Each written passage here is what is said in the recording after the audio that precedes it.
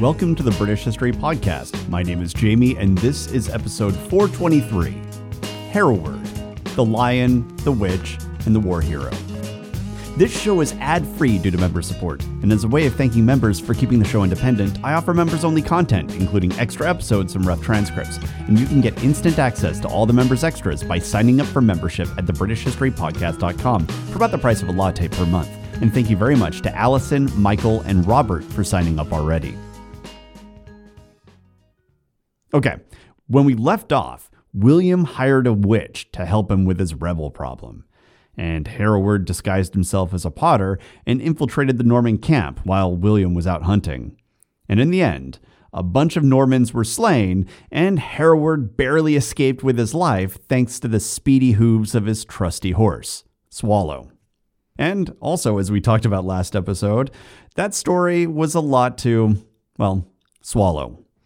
And it's understandable if you're feeling a little suspicious at this point. It's certainly true that our sources for these events are imperfect. But at the same time, all our sources are imperfect. And the truth is that seemingly impossible things happen in war all the time. And ultimately, hiring a witch is no stranger than having an astrologer consult for the White House, or William digging up a corpse to boost morale. And even if this story is pure legend, it's a legend that was circulated for centuries, and one that was likely told around campfires during William's reign. The legend of Hereward, true or not, gives us an invaluable window into the culture and beliefs of this time. And there's another thing to consider here about the veracity of these reports: the fog of war. It's well known that even the people fighting in a war don't have a perfect understanding of that same war. They don't know everything that's going on the other side of a field, let alone in a general's tent, or in an enemy's tent. The phrase fog of war was originally used to describe how decision-making became treacherous, as in the heat of battle, it becomes impossible to have all the necessary facts. But this fog has a knock-on effect on our historic record, because that confusion and uncertainty regarding the precise details results in gaps of our understanding. We even get conflicting accounts, making it impossible to genuinely piece together a singular account of a battle or a war. And while the conditions of war are particularly difficult for this sort of thing, you can actually see this effect in all sorts of places. Memory is a funny thing, especially in stressful situations. And if you want to see how this feels in your own life, think about a particularly bad argument that you've had with a loved one. If you two sat down and wrote down what happened in that argument, I would bet you a lot of money that your accounts wouldn't match up perfectly. You might write down some stuff that your family member left out, and vice versa. You might even have disagreements on what specifically was said, or the timeline of the argument. In some cases, a reader might even think you were describing two different arguments entirely. So if you're a scribe, recording the recollections of participants in a conflict, or if you're like Leofric the Deacon and writing down your own recollections, you would find yourself navigating all of these issues while trying to get down a singular account. Not an easy task. And this is all to say that there are contradictions in the record, because of course there are. It would be weird if there weren't. And one of the big ones for this period involves Edwin and Morcar. Remember those guys? So what were they doing? Well, the Gesta, the Liber Eliensis, and version E of the Chronicle tell us that Edwin and Morcar went to Ely, and the Gesta and the Liber say that they were commanding forces on the isle. So, simple enough.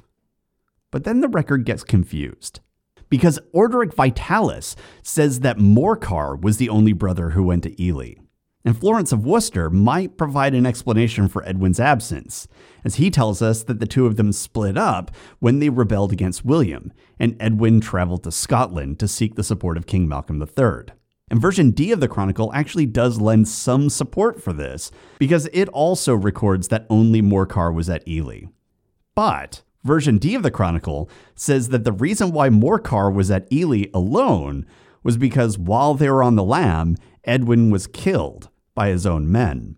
So we've got accounts saying that one brother was there and the other one was in Scotland, We've got accounts saying that one brother was there and one brother was in the ground, and we've got accounts that say both brothers were there. Confusing, right? And obviously, all of these accounts can't be true. But there is a narrative that might make sense and might be close to the truth. Maybe. My best guess is that version D just got this one wrong. And Edwin was quite alive, and actually, he and Morcar went to Ely together, like the bulk of the records say they did. And the reason why I feel that way is because if anyone would know who was there, it would be Leofric the Deacon. But I suspect that at some point during the blockade, Edwin left and sought Malcolm's support, which isn't contradicted by Leofric or version E of the Chronicle, and is actually in line with Florence of Worcester and what will come later from Orderic Vitalis. So, while this is just a guess, it's the best I got for you. And so that's what we're going with for the sake of having a coherent story. It's also a scenario that seems likely from a strategic standpoint, because the rebellion needed support.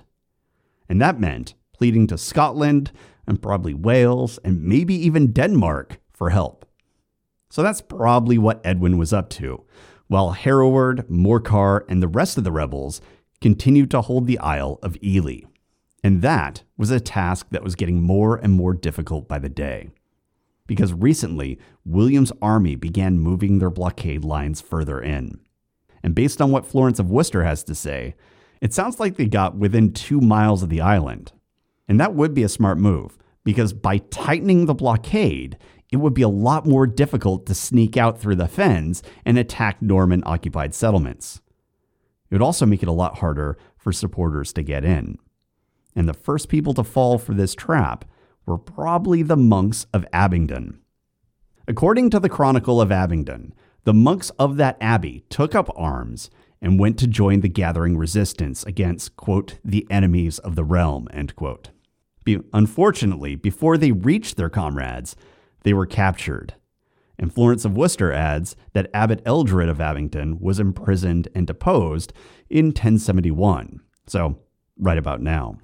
So this story tells us that William's defenses were beginning to tighten up. But it also tells us that despite stationing his army around Ely, people were still trying to get in. High-ranked, powerful people.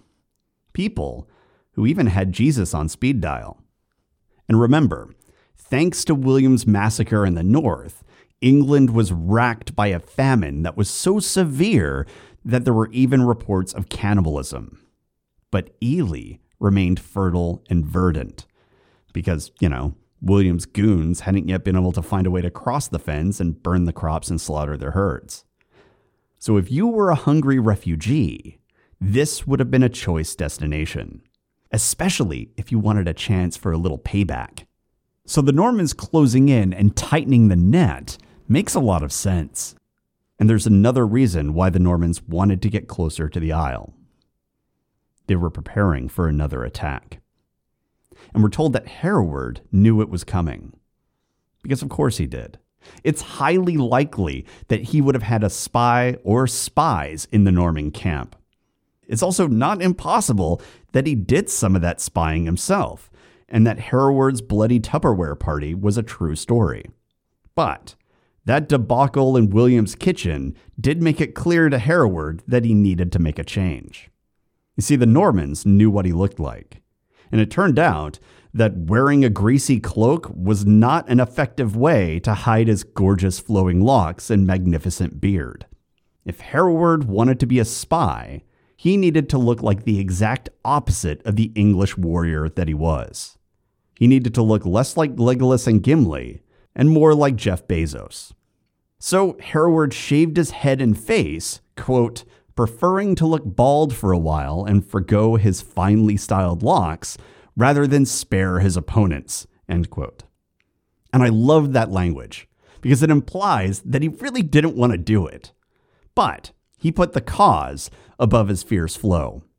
And with that sacrifice made, we're told that Agent Hereward got back to doing what he did best, quote, employing various disguises to encompass the death of enemies and destruction of foes, end quote. And considering that the Liber Aliensis is very clear in describing Hereward and his men as murder machines, going so far as to tell us that, quote, all the king's men and liegemen who have engaged in sword fights with them have perished, end quote, and that their raids and attacks were relentless. Well, I'm guessing that Hereward wasn't the only one who was sneaking out of Ely to carry out assassinations and sabotage missions. Those marshes must have been a terrifying place for the Normans who were stationed there. But they needed to stay put and hold the line, because behind them, the king was hard at work preparing his attack. And this would be quite the operation.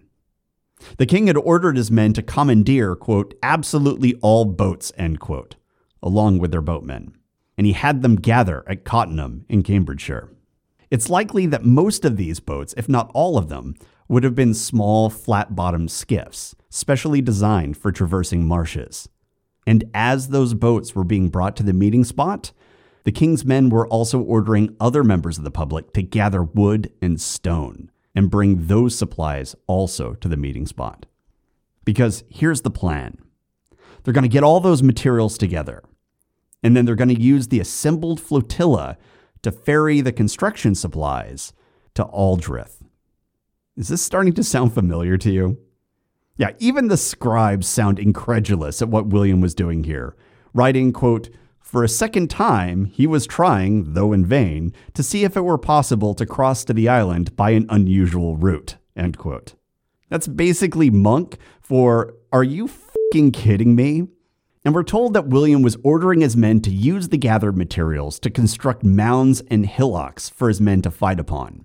And here's the thing. If you're attacking an island and you're building a platform for your infantry to fight upon, well, you're going to need a way for those soldiers to actually reach the enemy. So I'm guessing that mound in this case is actually referring to, you guessed it, a causeway. Welcome to the new plan, same as the old plan. Because, as Emperor Palpatine can tell you, the best way to get over the destruction of the first Death Star is to build a second Death Star. Now, in William's defense, he was putting a slight twist on the old plan. He was going to move his army within siege range of the island, and he was going to use some of those materials to construct towers. The idea being that they place ballista and catapults on those works and bombard the English from across the marsh. So this was going to be a fully armed and operational causeway. But overall, it was still remarkably similar to the plan that basically boiled down to, let's throw a bunch of junk and sheep bits into the swamp. And that had failed spectacularly. And actually, this new plan also carried with it a brand new flaw. A thermal exhaust port, if you will. Have you spotted it? By demanding that all the boats and fishermen of the area come to the Norman camp, well, that meant there were now a ton of Englishmen in the Norman camp. And this was a time where Hereward and his followers were putting on disguises and carrying out secret missions. So guess who was piloting a small skiff along with all the other fishermen at Cottenham?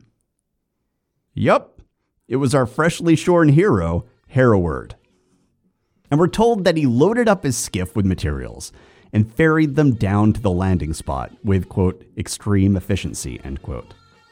And all day long, he transported supplies to Aldrich, absolutely working his butt off, trying to get as much of the material over there as possible. And then, towards the end of the day, when no one was looking, he set fire to the whole pile. It took only a couple moments, and all the supplies that they worked so hard to gather and transport were engulfed in flames.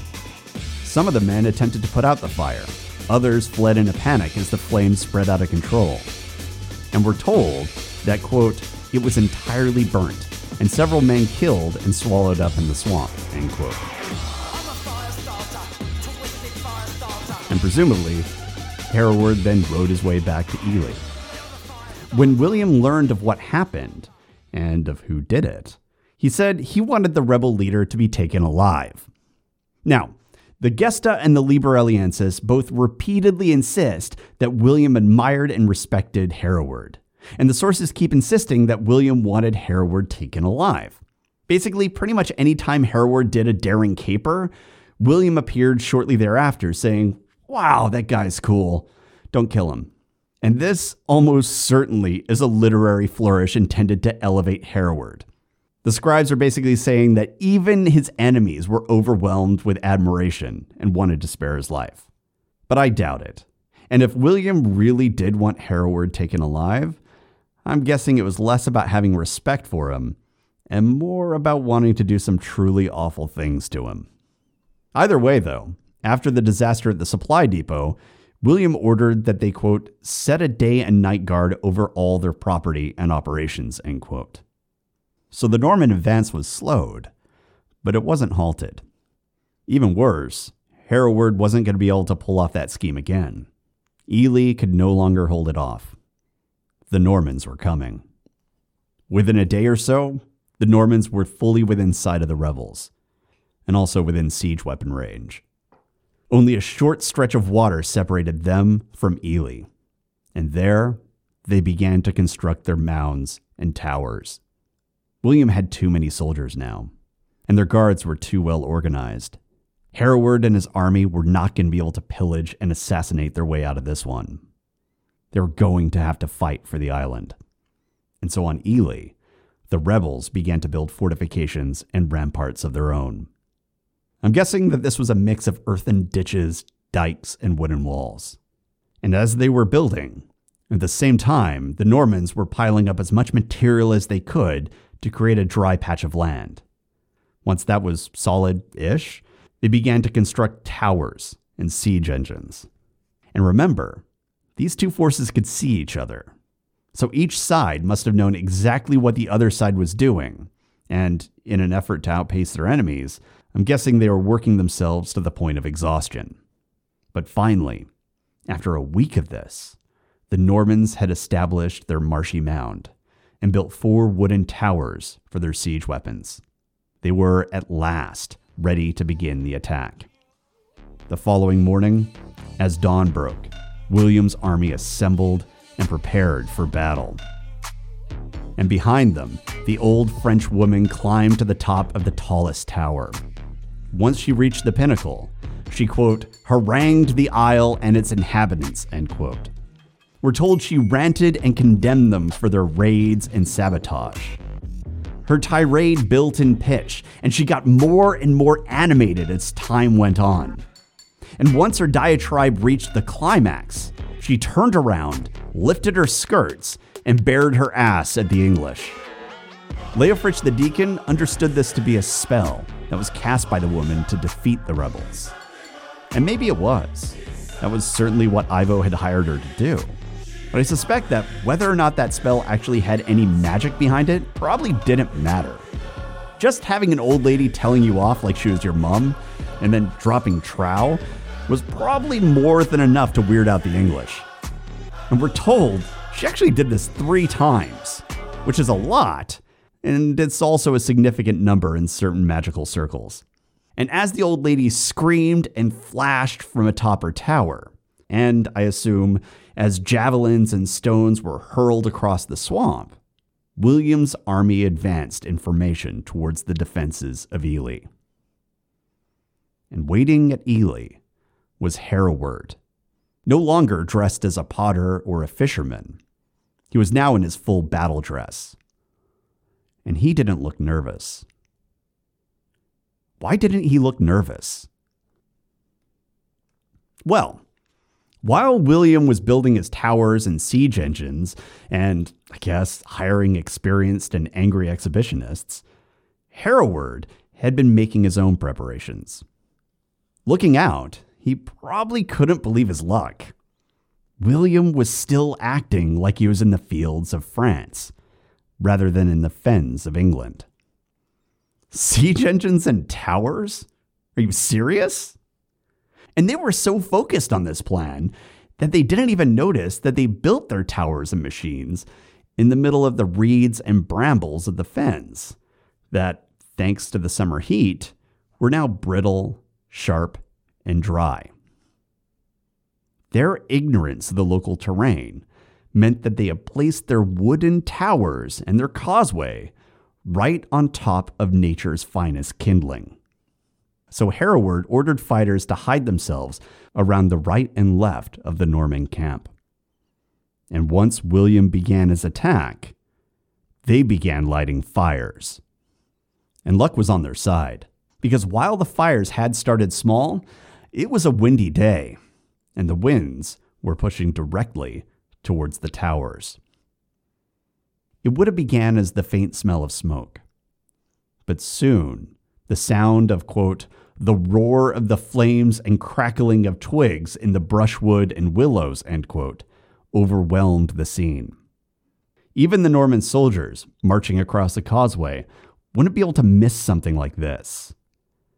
And as they turned, they would have seen a quarter-mile wall of fire rapidly spreading in the haphazard fashion that these sort of fires often do. And in a moment, the army was gripped by panic, and the king's men broke and began running for their lives. And back on the tower, it suddenly occurred to the old woman that she was standing on a structure made out of wood and surrounded by kindling. This wasn't a siege engine. This was a pyre.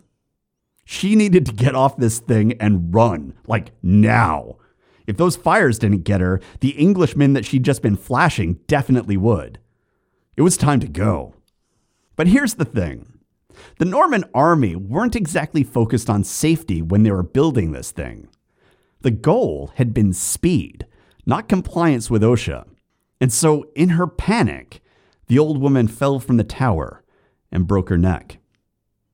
Meanwhile, the fleeing soldiers, quote, stupefied and greatly alarmed, end quote, were fleeing blindly into the marshes. They did their best to keep to the paths they'd used to get out there. But those fires were changing the terrain, so finding landmarks and trails was difficult, if not impossible. And that's assuming that they were level-headed enough to actually stay on those paths, which we're told they weren't. They were completely panicked and were running into an unfamiliar swamp, in armor, while surrounded by a rebel force. Yeah, it turned out that there were actually a lot of rebels out there in the swamp, and they had bows. So Ralph and his friends had been expecting an entirely different kind of battle. They'd brought hand-to-hand weapons. So now, in the face of this kind of battle, they couldn't do much other than try and duck the hail of arrows while either running away or desperately trying to charge their enemies. And neither option was good. And, quote, in consequence, very many of them were suddenly swallowed up, and others, overwhelmed with arrows, drowned in the same waters, end quote. But William, who, in his usual fashion, had been watching the battle from the back, well, he'd seen this catastrophe coming, and he'd managed to make his escape while many of his troops were still on the causeway. But even his retreat had been terrifying and dangerous, because we're told that when he finally made it to his main encampment, even he had an arrow in his shield. He wasn't wounded, but it was a close call, and now he was 0 for 2 for taking the Isle by storm. And William knew exactly who was responsible for all of it. That fucking witch. The record actually takes the time to detail William's tantrum as he rages against Sir Ivo's eccentric elderly lady friend. But that was just the beginning of the meltdown.